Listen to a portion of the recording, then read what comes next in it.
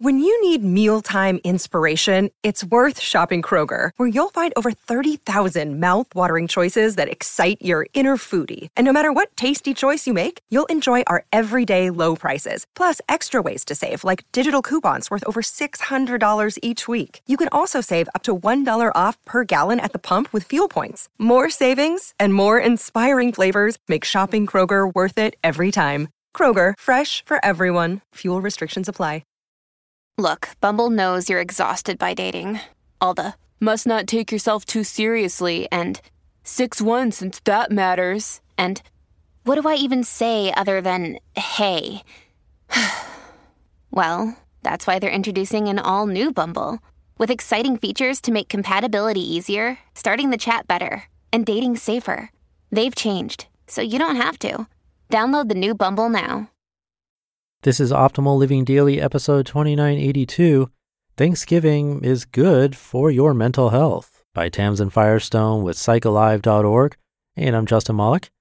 Happy Thanksgiving if you're listening in real time. Welcome back, or welcome for the first time if you're new here. This is where I read an article every day of the year to help you and me have a little more happiness, inspiration, or motivation in our day. And today's article mostly talks about a partner in your life, but if you don't have one, this works if you substitute that with a friend or family member, even business partner, you name it. So something to keep in mind. But with that, let's get right to it as we optimize your life. Thanksgiving is good for your mental health, by Tamsen Firestone with psychalive.org.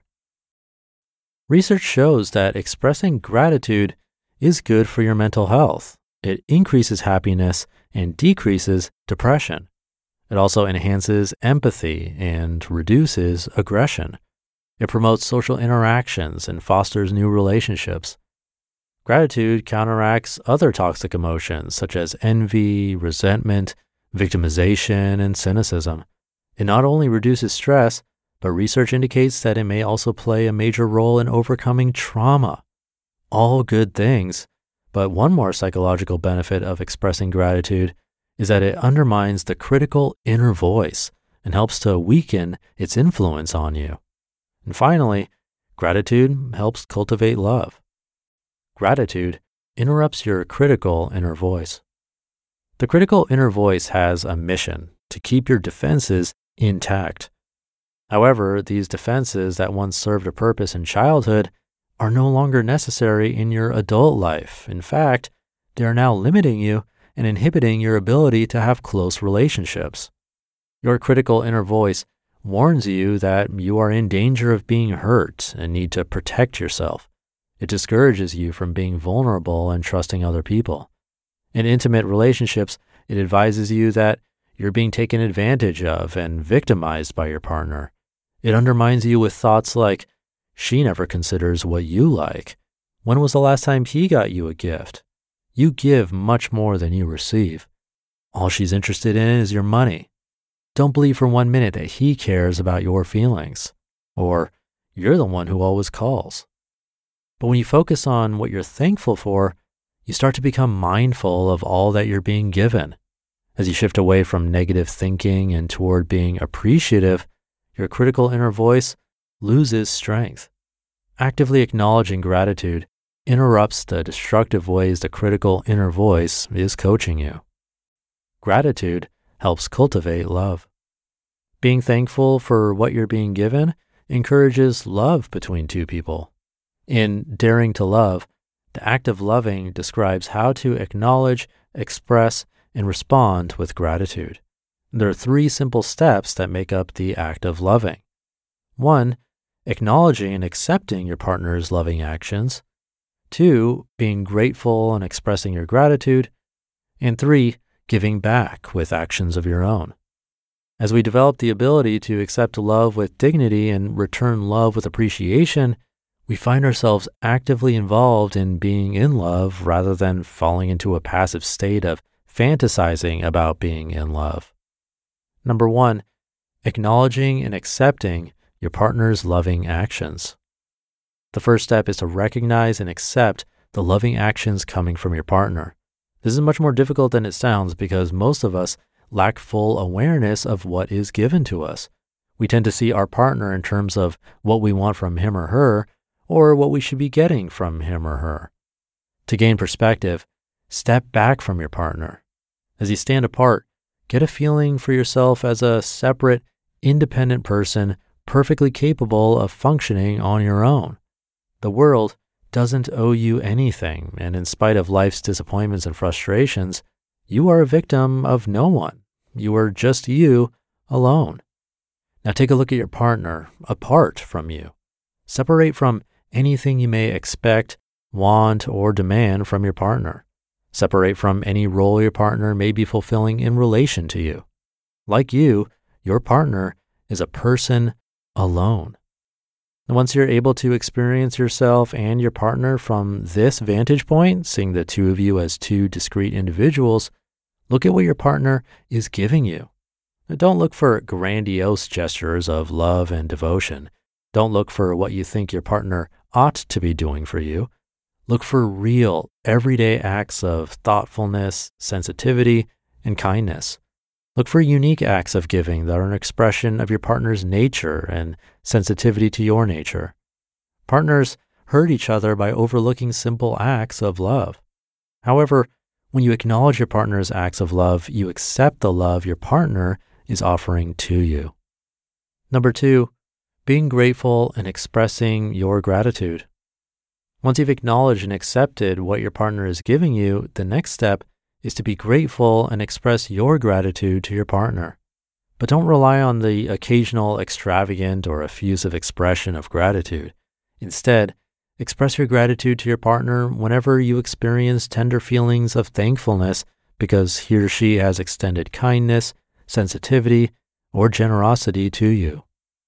And number 3, giving back with actions of your own.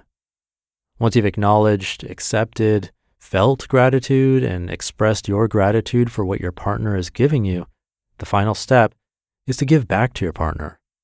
But giving back to your partner is about being attuned to your partner as a person separate from you and your relationship. Giving back to your partner involves, first of all, your awareness that you are two different people with your own individual traits, interests, and desires. And it's this awareness that attunes you to what your partner personally wants and needs.